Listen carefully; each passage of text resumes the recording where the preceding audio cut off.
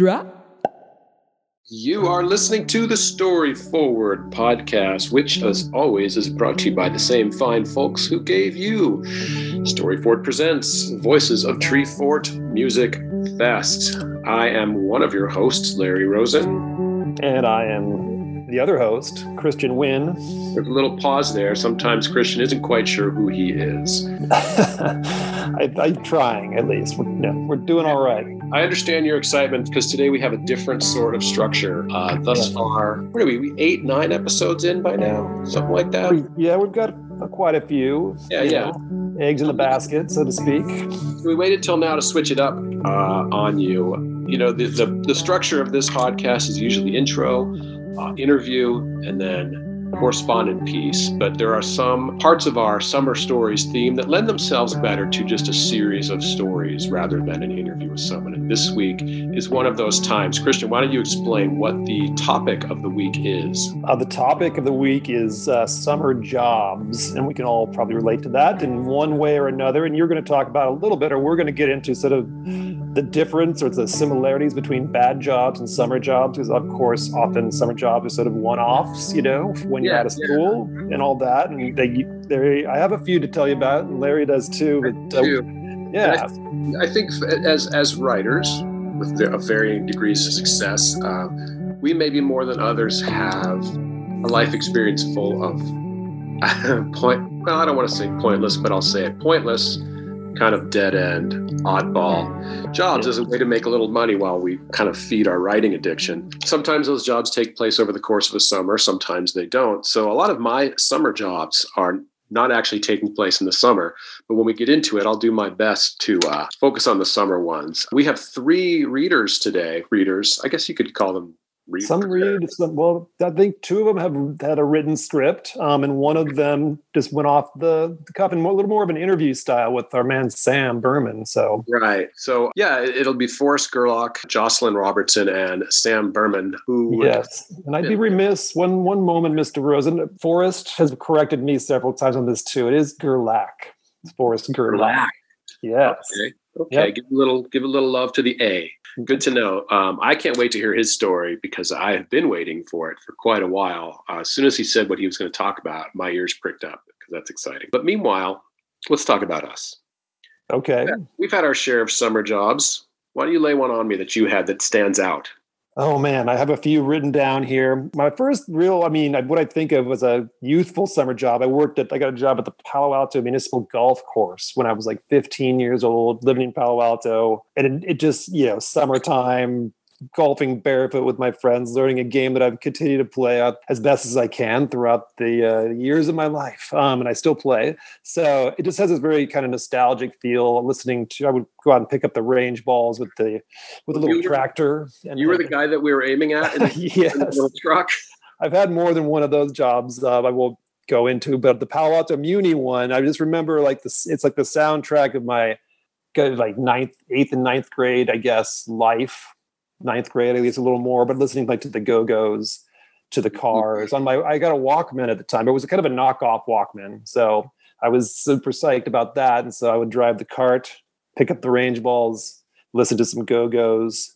So that's like my nostalgic sort of, I was a kid, one I seem to go back to. And I've written some stories that involve people who work at golf courses, as has James Franco, by the way. He wrote a story that's partly set at the Palo Alto Municipal Golf Course. It kind of pissed me off. Oh, because he got being James Franco, more people read it. Whether or not it's definitely not better. But no, I'm bitter. But gosh, you want me to go into a few more? You want to lay one of your early ones on me? I'll lay one on you. And this actually may be a little lengthy. I'm going to get into it. So the one that stands out most to me technically did not take place in summer, because I believe it was December, but I was in the Southern Hemisphere, which is their summer. That counts. After I graduated college, because I had no idea what to do and didn't speak any language other than English, I chose to get an open-ended ticket to Australia. And I went down to Australia, which a lot of people do, right?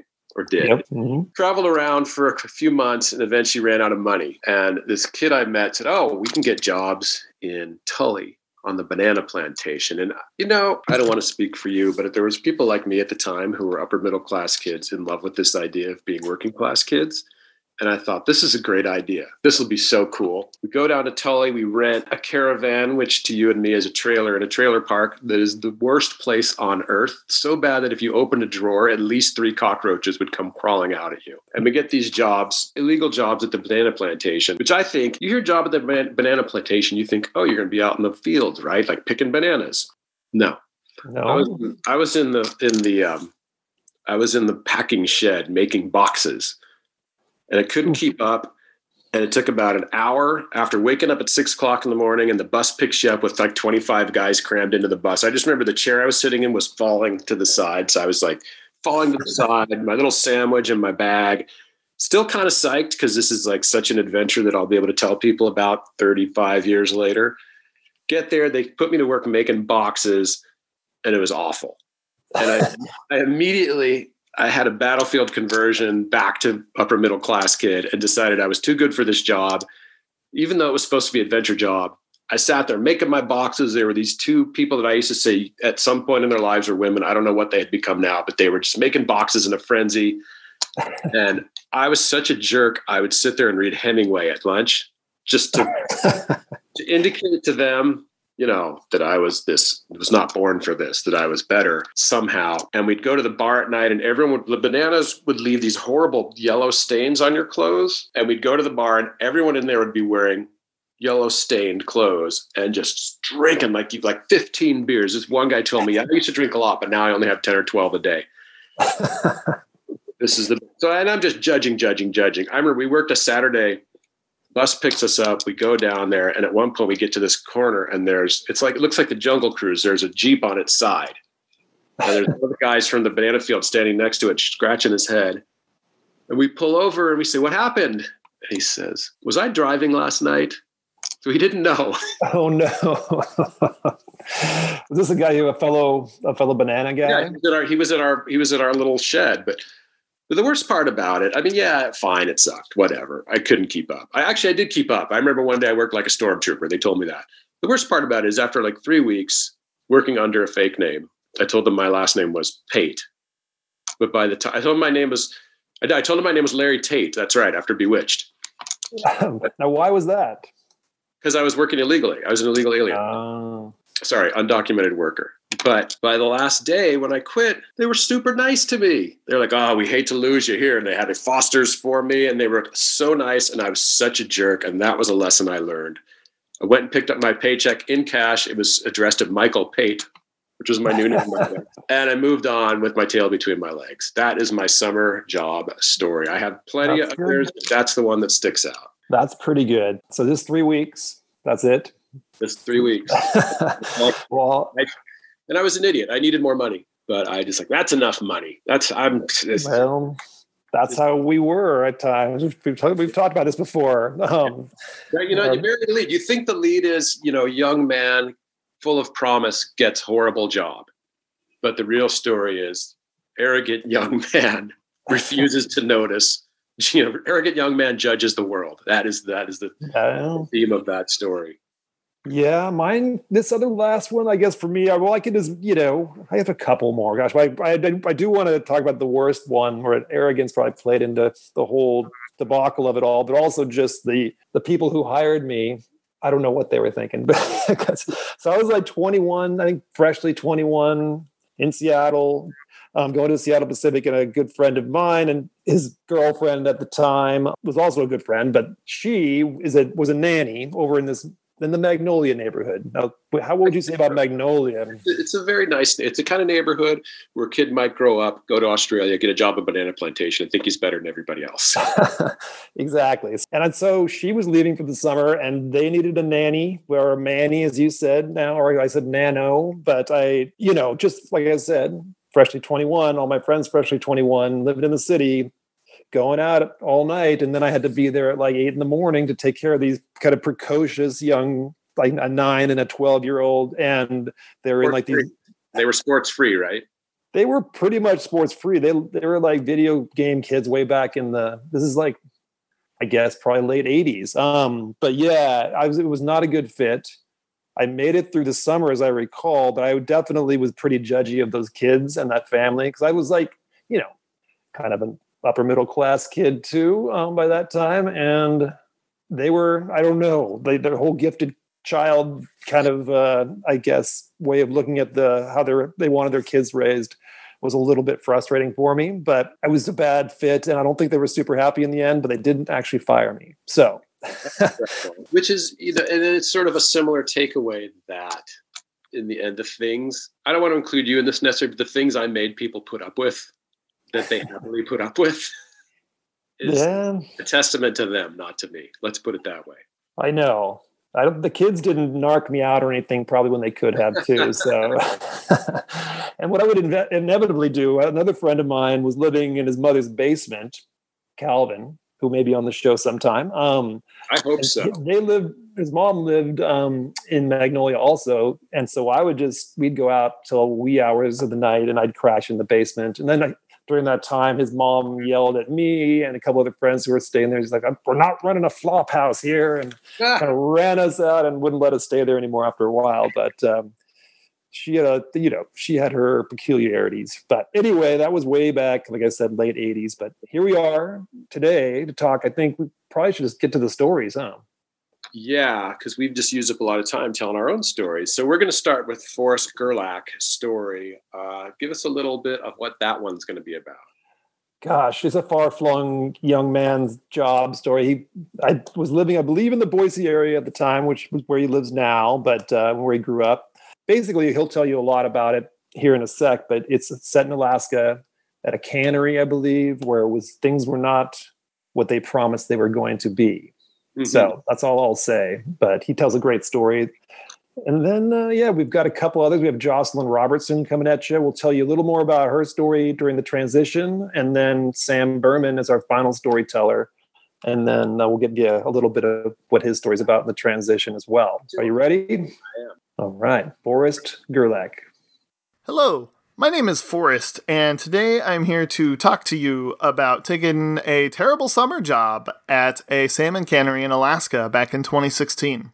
Now, I'd like you to imagine the shape of Alaska really quickly, specifically where the round part of that state meets the peninsula, that little crook right there. It's something I like to call the armpit of Alaska, because when our dingy little charter plane landed there, hit the airport at King Salmon, it was not the Alaska that you would think, that you've probably heard described to you ad nauseum, where it's just these sweeping mountains and beautiful wilderness by the ocean. No. This was flatland tundra with some grass and a lot of weeds and sort of a tree line off to the side of the road. And you could see for a mile. And it didn't take very long. We got out of the airport, were shuffled into this rickety old school bus that was barely being held up, told we were going to an old 80s Air Force base that got repurposed for the cannery, and I started to think to myself, I think I've made a terrible mistake. Now, to give you an idea why I would take a job like this, first off, I didn't know what was going to happen, obviously. But also, back then in 2016, I was just graduating community college, and I was pretty poor. So I needed some money so that I could get into the Boise State University. And I submitted my resume pretty much everywhere. This cannery was one of the first ones to respond. I had the easiest interview of all time because I don't mind fish. And they hired me on the spot. And I looked at the optics. It's about 15 hours a day, 7 days a week, which is a lot. It's about 105 hours a week. But what I thought at least would make this worth going to was that the pay was about $10 an hour, which is about $2.50 more than minimum wage was here. And about $15 per overtime.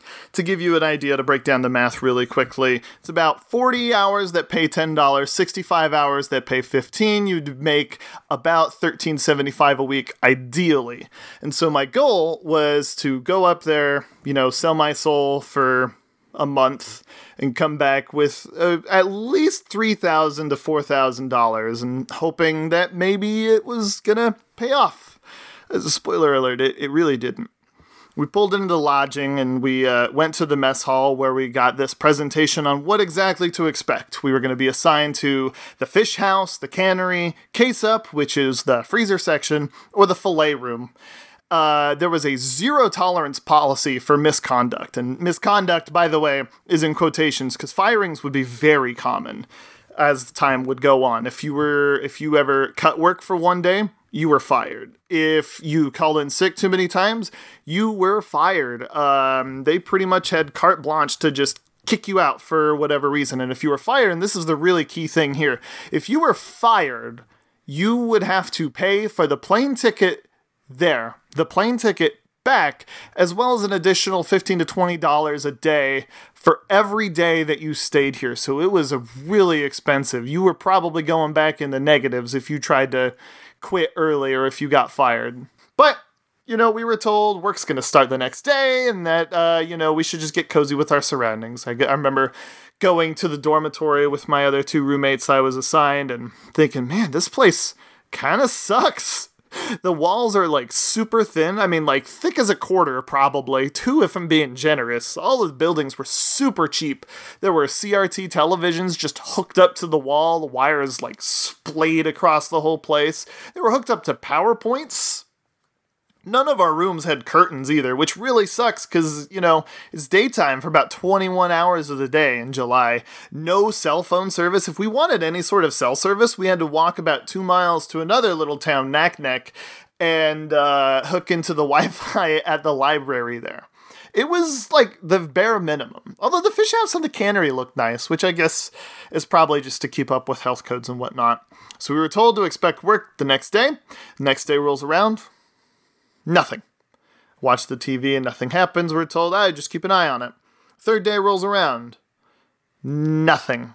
And there's not a lot to do exactly, so I did a lot of reading because, talking to people, who does that? The day afterwards, day 4, nothing. Day 5, nothing. There was so nothing to do for the whole time. Not even work. We couldn't even volunteer to do anything.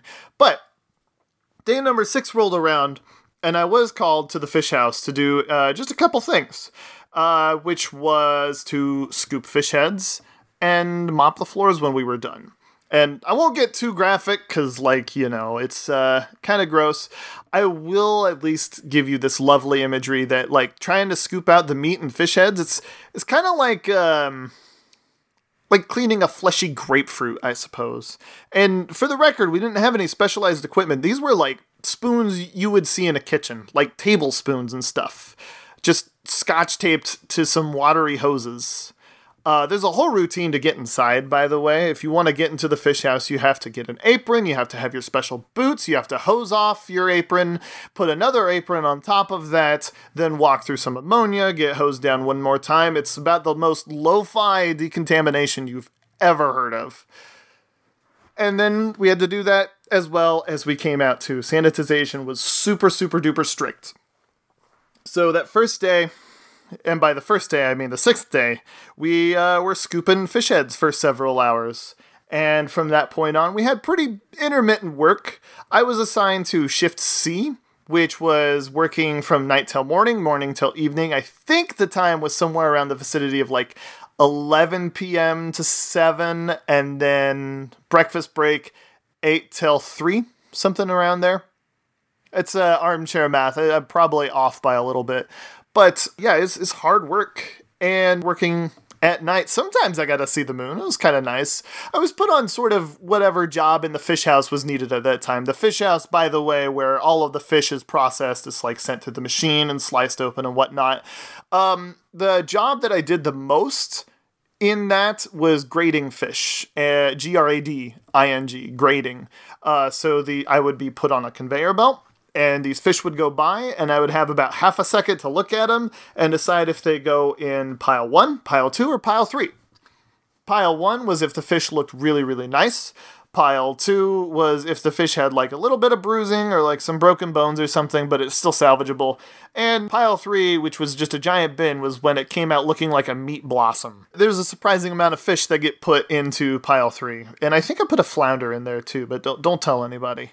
It's really hard work. Like I said, there is no sitting. There's no breaks outside of one at the 3.5 hour mark, and then an hour long one after about 7 or 8 hours. And the whole time they're playing just this obnoxious music the whole time. I mean, sometimes it was pretty good, but like if you have to listen to 4 straight hours of polka, it definitely grates after a certain point. So that second week, a lot of very intermittent work, usually grading, and eventually, I kind of figured it out. I got to know a few of the people around the cannery, not like super well, because, I'm pretty antisocial, but some highlights. There was one guy who, very enthusiastic about everything.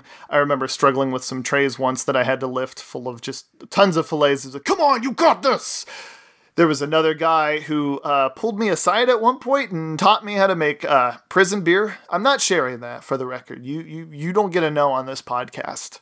Just a lot of different people, but a lot of like really interesting and engaging people that all kind of were in this for the same reason. They wanted something better. They just had to. So once week 3 started, we were told that we were going full stop on work. It wasn't just 15-hour days, which we hadn't quite been working. It was kind of close, but like it was mostly like somewhere of us in the vicinity of 6 to 12-hour days. But week 3, Monday, we were told full days, 15 hours. And it was about flipping time, too. I was tired of working these crap-ass shifts and making pennies for it. I hadn't even made overtime money at this point yet. So week 3 starts and it's 15-hour days, back to back. And I'm not exaggerating when I say like that whole thing feels like that whole week, this entire week just felt like one day. It's a really strange feeling to describe because you never see the moon. It's always the same brightness outside all the time. Walk in, do work, walk out, eat, walk in, do work, walk out, sleep, walk in, wake up, repeat. It's all just a weird giant smear. And, at first when I was doing it, I was pretty sore. Then I started having like muscle spasms across my entire back, which is kind of like, if like your spine is like shifting the entire time. And then I don't know what happened. I think I just got buff. We'll go with that. It makes me feel better at least. So we had 6 days of 15 hours. And then the 7th day rolls around. I look at the TV to find out, make sure, hey, we're going to go work at the fish house. And all it said on the screen was, "Happy birthday, Leo." And I figured, well, I don't want to get fired because, getting fired is really, really bad. So I got dressed like normal, went down there, and they're like, "Oh, you're not on the list. You can go back later." It's like, okay, well, can't go nap because, if I do get called, I ain't waking up. So, I just stare at the TV the whole time in the mess hall, and eventually we're told, "Hey, C-shift, get to work." So I get down there, work for about maybe 2 hours or so, and one of the supervisors comes up behind me, taps me on the shoulder, and says, "Hey, you on C-shift?" "Yes." "Well, you can go back to the dorm now." And I was about to protest because this was my final day. And then, if luck would have it, I look behind me, and it turns out the machine that processes all the salmon had started breaking down. There was a salmon stuck in a pipe. It's one that's supposed to send the salmon uphill to the cannery, but something got clogged, and it was making a giant mess. So I did what any good worker would do. Instead of clocking out, I sat there and I watched them play on this thing for about an hour. And as time went on, more and more people joined me, and we all were just kind of watching these few leads climb up this machine and stick their hands inside every possible pipe trying to figure this out. And eventually somebody caught on and like, everybody clock out. Clock out. We'll call you when we need you. So we went to lunch, and I had this hope that, maybe we get to keep working now because they're going to need us after all of this because they're falling behind. And sure enough, about half an hour later, we're told the machine's fixed. Everybody needs to get back to work. So we get in, get dressed, and all of these things, work another half hour or so. Somebody comes up behind me and says, "You on C-shift?" And so I said, yes. It's like, well, you can go back now. And let me tell you, Not making that overtime money on that final day after I had been jerked around this whole time was basically the killer of the rest of my motivation. We had some intermittent work again on the 4th week. It was like barely anything, to be honest, and I was shuffled around the cannery. Case up, by the way, is the worst. Having to work in that freezer is very hard work. And my hours were inconsistent, and I had no idea when I was working, what I was working. So, like, I was kind of afraid to sleep most of the time because I might be called in the afternoon to go do something. And I had no idea when I was going home either. They had given us no indication when the season was going to end. And by the way, I just want to give you a heads up if you think that this was like, oh, maybe it was just a bad salmon season. If you just like go to a search engine like DuckDuckGo or Google and you look up salmon fishing in 2016, apparently it was a banner year. I just worked for a real stinky cannery. What are the odds? Well, about 6 days into that final week, we were finally told, hey, you're headed home. And I was told about 4 hours before I was actually headed home. I got my paycheck. If you want to take a guess, have at it. The paycheck was $1,800. I made $1,800 that whole month, which is a far cry. That was like half of what I hoped to make. I did get $200 for the layover, but like, packing everything was pretty quick. There were a lot of people celebrating. I remember specifically in my dorm, there were people that are like, we should do homemade hook tattoos to commemorate being there. Somebody got like an old pen and a lighter and a needle and like some alcohol they bought in Naknek and basically did their own homebrew tattoos. I remember passing by at one point and somebody is like, wait. Do we clean the needle before doing mine? And just sort of this shocked silence. It was very awkward, and I pretty much just ran right back to my room. I was not a part of that, but I was holding back some laughter and a little bit of empathy, but also, yikes. We get back on the school bus, go back to the airport, and we fly out to Anchorage. Anchorage is next going to take us to Seattle. We left Naknek at about 3, arrived at Anchorage about 6 or 7, and our next plane was going out at about 9 a.m. the next day. We were stuck in the airport for a whole 12 hours, and at this point, because I had been working so long and not been sleeping and whatnot, I was starting to get pretty snotty and coughy and sick, is the cannery cold, as people liked to call it. And I still couldn't sleep, so I had been awake most of last night, all of that night too, just sick and tired as a dog. Remember getting some chicken nuggets at 4 o'clock, thank you, and just sitting in an airport seat and moping the whole time. And eventually we fly out to Seattle. I'm like trying to figure out how the hell I'm going to get back to Boise. Eventually we figured it out. I collaborated with my parents, and the plane ticket back to Boise cost a little more than $200, because of course it did. The cannery can't even pay the layover, right? Get back on the plane after 6 hours, and I'm sitting on the plane, and I'm just like, I can't wait to go home. And then next to me is an old lady, and she was very nice. She came from another cannery, and about, 20, 30 minutes into the flight, I'm just staring out the window, and I'm done. And I feel something thud against my shoulder, and I look over, and she's sleeping on me, and she's drooling on me. And I really don't know a more fitting summation of my trip than that. I will say, I am grateful for the very surreal experience I had. There are so many other stories to tell in here. And, I'm kind of grateful for the handful of pennies and nickels I was paid too. And let me tell you, I will never take advantage of it again. Thank you. We are back. We are back. Great.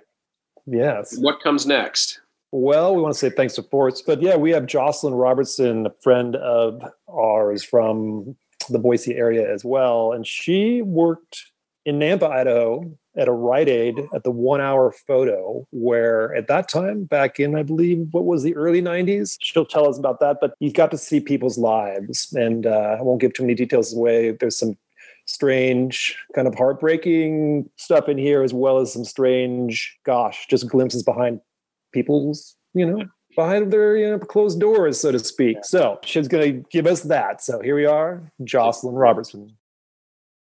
My summer job in college was working at Rite Aid. I cashiered, stocked shelves, helped old ladies find a tube of their favorite Revlon lipstick, the same orange color they'd been wearing for decades. I hated the job.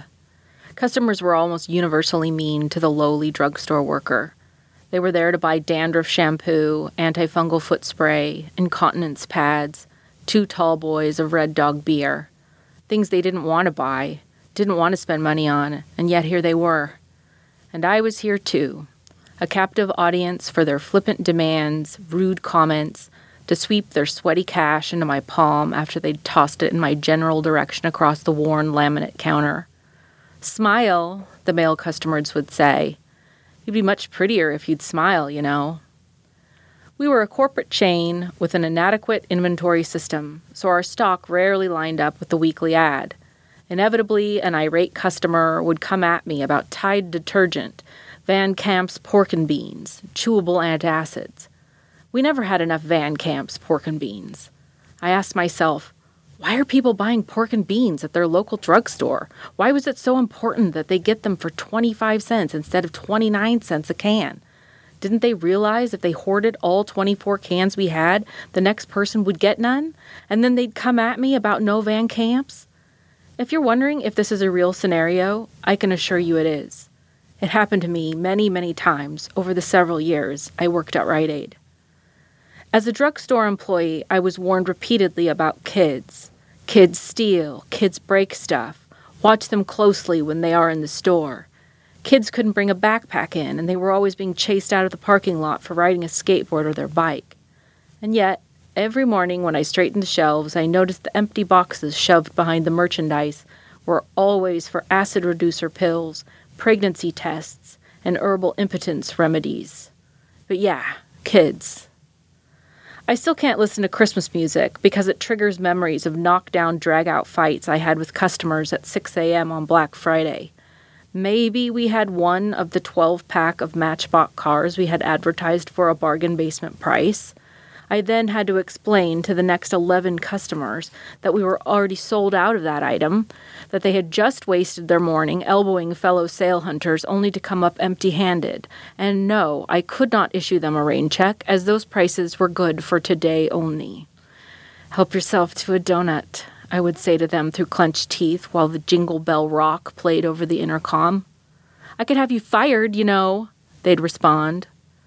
Sometimes I'd wish they'd at least try, but the reality was the company paid me minimum wage with no benefits to work long, lousy hours, and I kept showing up, donning my smock to take the abuse of the customers day after day, summer after summer, and Christmas breaks too. They would have never fired me. We offered copying and faxing services, 25 cents a page. Once a woman asked me to make 100 copies of a document for her on fluorescent pink cardstock. In bold lettering over and over on the page it said, "I am God's puppet. Whose puppet are you? I am God's puppet. Whose puppet are you?" Rite Aids, I guess. There was one part of my job that I did love, though, working the 1-hour photo booth. This was still in the era of film cameras, so people would drop off their rolls of film, fill out an envelope telling us what size of photos and the quantity, and we would run them through our big photo developer machine, sometimes in an hour, or at least by the next day. I guess most people don't really know how it works. They assumed it was a very anonymous process, but whomever was running that machine saw every single one of their pictures. We were required to look at them, for quality control. Sometimes the different chemicals used in the developing would be mixed incorrectly, or would be running out and the colors in the photos would be wrong. Or sometimes the feed of the negatives would get off, so the pictures would print with more than one image. You would have to reset the negative and reprint. It was like the copy machine, very complicated with lots of moving parts that had to be adjusted and carefully monitored, and otherwise the whole thing would jam or go on the fritz, and you'd have to pull it apart and start over from scratch. Looking at the photos from the general public in Nampa, Idaho, provided a weird insight into the community and culture. It was a window into people's intimate lives. You saw the insides of their houses, attended their parties and events, went on vacation with them. You could see what food they were eating and what they wore sitting around the living room on Christmas morning. More people than I would have assumed had a bare mattress on the floor rather than a bed frame. Very few people had art or decor on their walls, but very many of them had video game consoles and gaming chairs. There were lots of torchlight lamps. Almost everyone had one. 9 out of 10 couches were brown. Lots of food was served in white Corningware casserole dishes with the foil bunched back, and birthdays were celebrated with a cake from Albertsons, with whipped white frosting and swoopy gel lettering and 2-liter bottles of orange Shasta. But it wasn't all camping pics, babies, and birthday parties. There was a fair amount of amateur porn, including one memorable role where the woman was nude, except for the same old baseball cap, despite her varied locations and poses. It was a Red Sox hat. One guy took hundreds of pictures of airplane models. Another photographed train cars, roll after roll after roll of train cars. I developed pictures from a baby funeral, an open casket baby funeral. Did you know the local police department doesn't have an internal photo lab? I didn't either until I developed pictures of crime scenes, evidence, and a couple of times, an autopsy. One of my favorite customers was a nice middle-aged woman who came in about once a week. She was always friendly and easygoing. If you couldn't get her pictures done in an hour, she'd say, "Just call me when they're done, no hurry." She didn't complain about the price or complain about signing up for a Right Rewards card. She didn't ring the bell for service 15 times in a row, and she didn't ever ask if I was working hard or hardly working. Not once. This nice middle-aged lady had 3 grown daughters, 2 brunettes and a blonde. Sometimes one of the daughters, or 2, would come in with her to Rite Aid. Probably after lunch together, they'd pop in, look at the new shades of nail polish, and flip through the People magazine while she filled out the photo envelope. All her pictures were of these daughters and their husbands and cute kids. She took pictures of picnics at the park, of playing in the water at the lake. She took pictures of trick-or-treating and kitten snuggling and sticky popsicle faces at the 4th of July parade. The whole family was happy and smiling and together in 100% of the pictures. I think I particularly noticed this lady because, yeah, she was nice, which was rare, but also because I was one of 3 daughters, and at that point in my life, I didn't get along with my mother. She wasn't thrilled about my chosen life path, was disappointed that I'd moved in with my boyfriend, and that I hadn't taken the scholarship. She hated that I was overweight. She hated my politics. She hated that I worked at Rite Aid. I rarely saw my sisters. One had gone away to college, and the other was younger, and to see me she would have had to coordinate something with my mom. I longed to have a mother who took my picture, who enjoyed my company, a mother who wasn't judging me for everything she thought was wrong about me, but instead was smiling at me and my sisters from across the table. It was early summer, my 2nd year on the job, when I noticed in the pictures the blonde daughter had cut her hair into a short pixie style. Not that a girl can't get a haircut, but it just stood out to me, since up until that point, the mom and the 3 daughters had always had long, straight hair. Flat-ironed, highlighted, pretty, long hair. She looked cute with the short cut. Sporty. About a month later, though, was she thinner? Was her skin kind of sallow? Or was it the lighting? By the end of the summer, it was obvious. She was wan, gray skin, blonde hair, patchy, so thin she seemed half the size she'd been.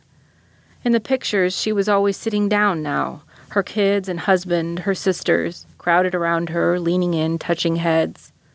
Everybody was still always smiling, always together. I wasn't there the morning the mom of the 3 daughters dropped off the roll of film, but I was there that afternoon to develop the pictures. 36 exposures, 4x6s, double prints. They were pictures of the funeral and the service at the cemetery. The family crowded around the new polished headstone littered with flowers. Beloved mother, daughter, sister. A bouquet of bright blue balloons bobbed in the sky above. When the mom came to pick up her pictures, she was reserved. She looked tired.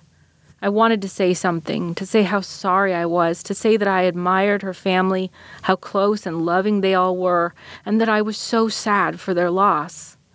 But, of course, I couldn't say anything. I couldn't say anything because she probably didn't know that at the 1 hour photo, the girl behind the counter looks at all your pictures for quality control, but also because she longs for a different life, one that looks more like yours. I couldn't say anything because she probably didn't know that I'd watched her daughter thrive, and then decline, and then die, all in pictures taken by her, but developed by me. I couldn't say anything because even though I knew everything about her and her daughters, she didn't know me. I was just the cashier at Rite Aid. I was a stranger. It was Christmas Eve before I saw her again. I was bracing for the inevitable flush of last-minute shoppers, all husbands and boyfriends, desperately seeking an open store to buy their partner a gift, a bottle of Taboo or Jean Naté, a cheap gold bracelet from the jewelry spinner, an electric toothbrush. She was standing at the 1 hour photo counter filling out the order envelopes as I'd seen her do so many times in the past. When I rounded the corner into the booth, I saw she had a plastic gallon bag completely stuffed with negatives from past orders. "I need 4 copies of all of these pictures," she said. 4 copies. So I don't forget. If you can, just call me when they're done. Not long after, I graduated from college, and I quit my job at Rite Aid. And that's the last I saw of the mother and her 2 daughters. That was great by Jocelyn, and I'm glad to hear that she never became a stalker like Robin Williams in that movie 1 Hour Photo. Do you remember that? I do. We've talked about that before, and all her experience was before that film came out, I believe. It's a great concept, that you would become obsessed. I wouldn't doubt that I would become obsessed with people's lives if I looked at their pictures. Absolutely. I'm obsessed with I've recently come across a bunch of old pictures that I actually took or my friends took, and I'm like, I don't remember half this stuff. So I was pretty get to make it. But anyway, that's just me. But Jocelyn, awesome. Well, next up, to wrap things up, we spoke before about young men acting badly. Sam Berman, who is a friend of ours, who has been, did we ever actually get Sam on a Story Fort? Got on the Story Fort Presents podcast when we were talking about sports. That's right. He was in the sports panel. He's done a bar fight, at least one, I think 2 bar fights with me, maybe, or maybe just one. I'm not sure. And probably more to come. He is a writer in Boise. And for his, I'm not even sure really how to encapsulate his tale of a summer job other than to say that it was really a trip into the underworld. Literally at times, yes. In Chicago a few years back, some of his misspent youth where he did pretty much anything for money, and he'll tell you about that. And it is a little bit, he was more comfortable telling the story with somebody else in the room, he said. So we kind of had a little, very lightly moderated conversation, but it's mostly Sam. Great. I can't wait. Let her rip, Sam. Okay. Good friend, great writer, great storyteller, Sam Berman is with us. And I'm just going to kind of sit back and he's going to tell me and all of you a pretty cool summer job story. And I'm going to interject here and there, but this is Sam's story. So everybody, Mr. Sam Berman. Thank you, Mr. Christian Wynn. I like cool as an adjective. That's one way to describe this story, I would say, certainly. So I've told you bits and pieces about kind of my in-between time in Chicago. So this is one of those summers. I think everybody out there has had one of those somewhere between 20 and 25 where you're staving off adulthood just a little bit longer kind of summers. I think so, yeah. So this is a summer story that starts in the winter. Okay. Little plot twist there, yeah. My dad has a great big sailboat in Chicago. And in Chicago, the way the harbors work there is you got to put in for, if you want one of these spots in sort of these classic ones in the middle of downtown with the skyscrapers, looking over your shoulder thing, you got to put in early. Yeah, my dad was on this list for 20 years waiting for this slip kind of thing. He'd gone from harbor to harbor, bouncing around Lakeshore Drive until finally, his spot opened up. And he's got a long classic sailboat. It's 65 feet.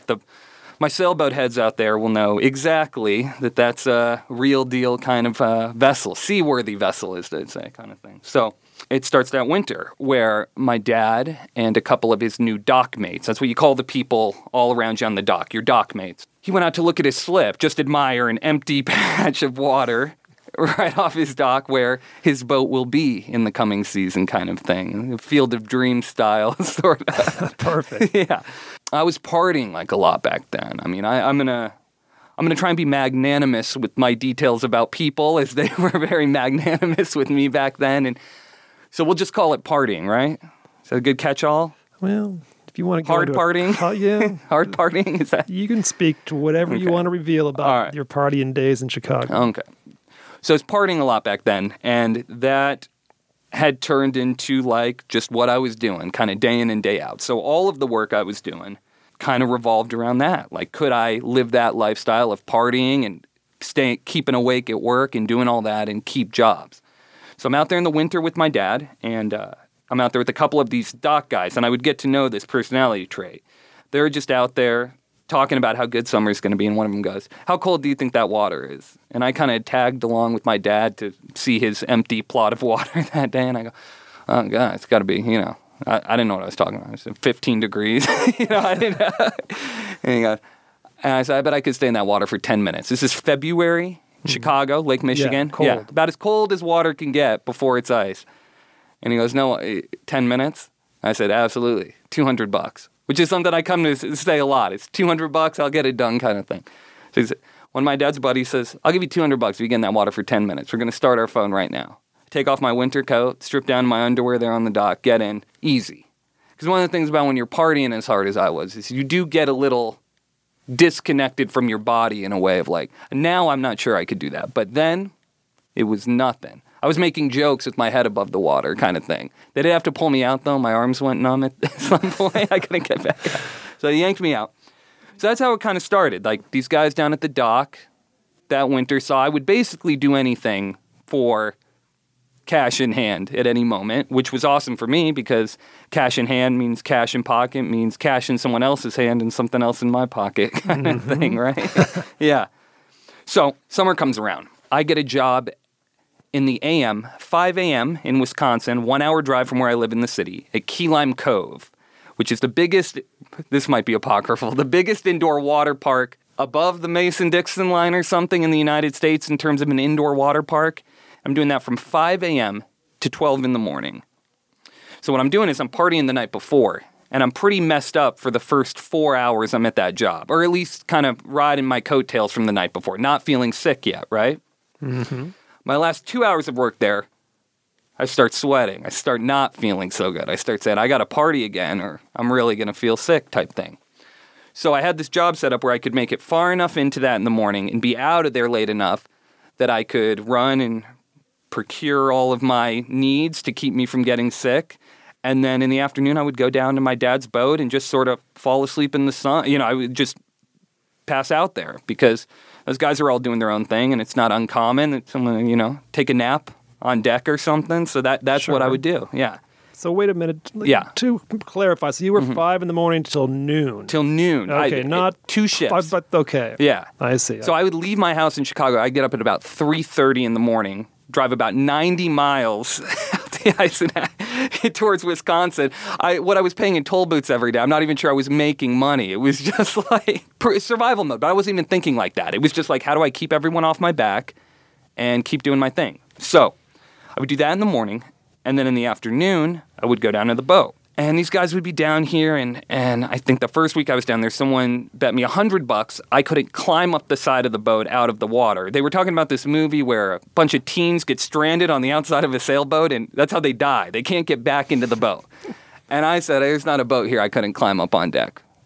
and they go, well, no way. And I go, yeah, absolutely. $100, I'll climb any one of these boats. They point at one that maybe 7 feet out of the water, something like that. I go in there and I, find a little footing somewhere and I climb up on the deck. I say $100. Get that in my pocket. Race off to the south side or the west side, pick up what I need to stay straight, come back down. What else you got for me? That kind of thing. So, basically, it became an endurance test for a long time. How much could you lift? How long could you hold your breath? How many push-ups? This and this and that. Until one day we were all out there and someone was barbecuing on the end of their dock, and it was a spring train. I think there was a preseason Bears game, and someone dropped their phone into the water. Waterproof iPhone case. Went down. It's between 15 and 20 feet in that harbor. And the guy's like, I'm screwed. this is a disaster. I can't go to the game. My ticket's on that phone. And one of the guys that, my dad would pal around with out there goes, this kid will go in and get it. He'll basically do anything for $100. And I said, you got $100? And it was, I'm going to the game. I got cash in my pocket. I said, you got $200? And he said, I got more than $200. I said, well, how much are your tickets worth to you? And he's like, okay, you're actually going to dive down there and get my phone. It's pitch black down there. And I go, you put $200 on that thing, I'm going to go in and get your phone. He puts it down, dive in, down there. Again, I'm on drugs this whole time. I'm so disconnected from my body. I tried to go down to that depth a couple years ago. My ears were I was in a lot of pain. Then took a chain down on an anchor, literally just crawled down, felt around in the dark. Is this your phone? Pop out of the water. Is this your phone? That's awesome. Yeah.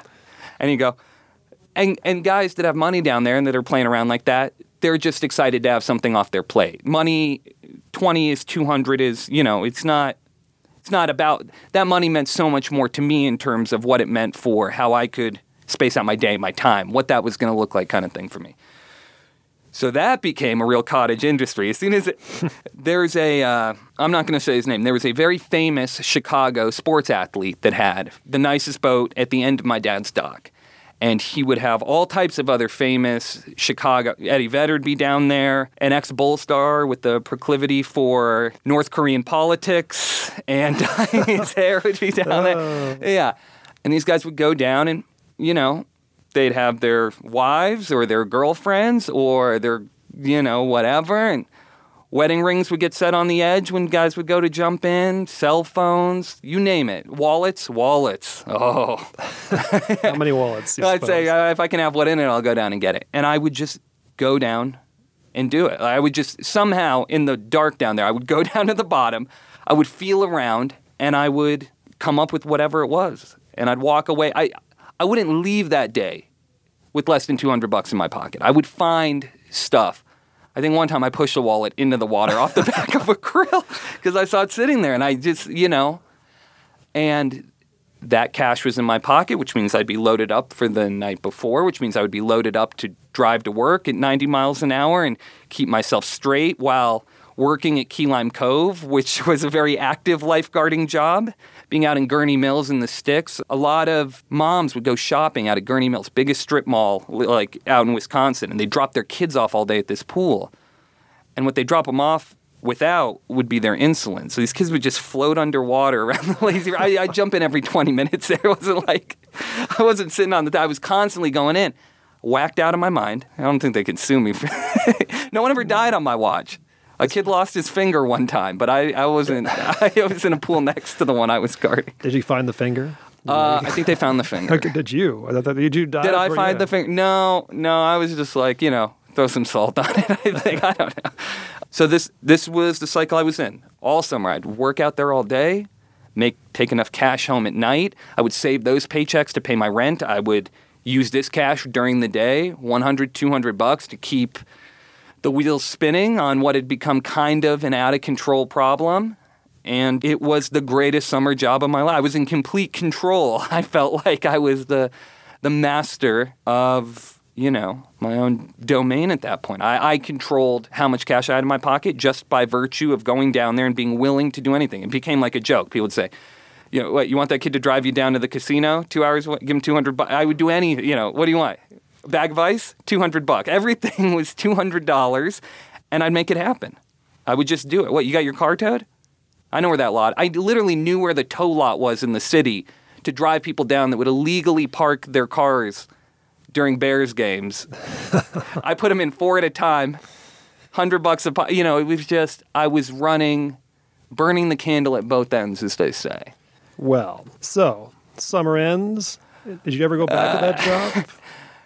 That summer ended the way I think all of those kind of end, which is it got to a point where I couldn't make it 3 hours. I couldn't make it barely an hour without doing drugs. I was just, I was getting sick all the time.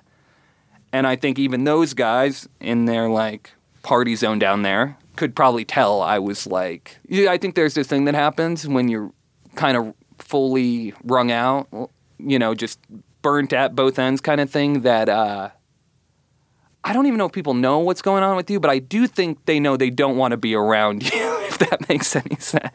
They can just feel they're like, oh, maybe not. And what happened to me is the classic, I got Terminator 2 down there. I was, it was at that point where I just, once you can't make it down the chain and come up with the guy's, wedding ring, what are you good for? And there were these kids that would work all year round on these boats. They were like professional boat, dock young men like myself. And this kid, we'll call him Luke. He feels like a Luke in the story. This kid comes out in a wetsuit with a scuba tank. Oh. See, that's cheating right there. That's good. I'm the I'm the 2000. He's the one that turns into water kind of thing. And he'd go down there and, he wouldn't even ask for money. He'd come up and go, hey, just remember I did you a favor kind of thing. And I go, I was flabbergasted. I had been, this kid would go down. You didn't need to have cash in your hand. He'd go down, he'd bring it back up just to see a smile on someone's face kind of thing. And I don't know what he's doing now. Maybe he's still out there doing it. But that was my last summer as sort of the dock retriever over at Dock C there. That was the last real summer job I had. And then, cleaned up, got better, and now I have a boring job like everybody else. That was As Advertised, Sam, and 3 great stories on top of our stories of summer jobs. It really is the idea of jobs. There's a reason why so many TV shows happen in the workplace, I think, because so many stories happen at work. It's probably one of the, don't they say there's three living spaces? There's home, there's work, and there's the third space that can be like your favorite bar or a coffee shop or a club you belong to, or a team you play on. And I think the summer stories are interesting because they generally have a fixed beginning and end. Absolutely. And as mentioned, when you're in college, like I was, but being the manny that I ended up being one summer, like I only had 2.5 months or so of time to work, or that I chose to use time to work. And then same thing for like my old Palo Alto Muni job. That's very, very memorable stuff because, this regular life comes in after that. So, yeah. And there's a fixed endpoint, no matter how bad it seems or how pointless it seems or how bad you're doing at it, it's going to end. That's true. That is very true. That plays into some of the jobs that we just heard from, for sure, with Forrest and Sam too. He just, they speak to it. You heard it. So, it was an actual summer job that had an endpoint, but thank God it did have an endpoint. Yeah. Well, we want to thank, who do we want to thank? We want to thank the storytellers, Forrest and Jocelyn and Sam. We want to thank you, Mr. Rosen, for being on this podcast. Well, thank you. But we want to thank the owners of the Palo Alto Municipal Golf Course and the people at the Banana Plantation in Tully for putting up with us. But also, we want to thank Brett Battistain, everybody. I don't even want to try because I'm not going to do Battistain justice. But Brett, as always, thank you. We got any news other than to tell people to go to our Facebook group page and interact? Yeah. Tell your friends. And you can go check out what Brett and his colleagues have going over there at ease-drop.com and Eavesdrop Studios. So they put us on their network, and they're nice enough to help edit and produce this thing, along with Jared Ostrom. Jared does a lot of yeoman work for us. Also, I want to remind you to rate and review on your favorite podcast portal. And also, it's getting late in summer, and we want to give a little plug for Tree Fort, don't we? We do. Story Fort and Tree Fort are coming down the pike. We're trying to be safe and cautious and do this whole festival thing. Finally, we'll have some stuff on that after the festival, the fest. We will be active. In the meanwhile, where can they find the information they need to know about Story Fort and Tree Fort? Oh, on all the socials, you can look up Story Fort Fest or Story Fort on Facebook, treefortmusicfest.com. Tree Fort's on all the major socials, everything. And just go to treefortmusicfest.com and check out the schedule. And we actually are going to be doing a live Story Forward at the fest. I think it's a Friday at 2 p.m. at the Boise Center, which is right in the center of Boise. you'll be able to see. Yeah. And yeah, so until then, I got nothing else to say other than to remind you to keep moving the story forward. March the narrative where it needs to go, forward.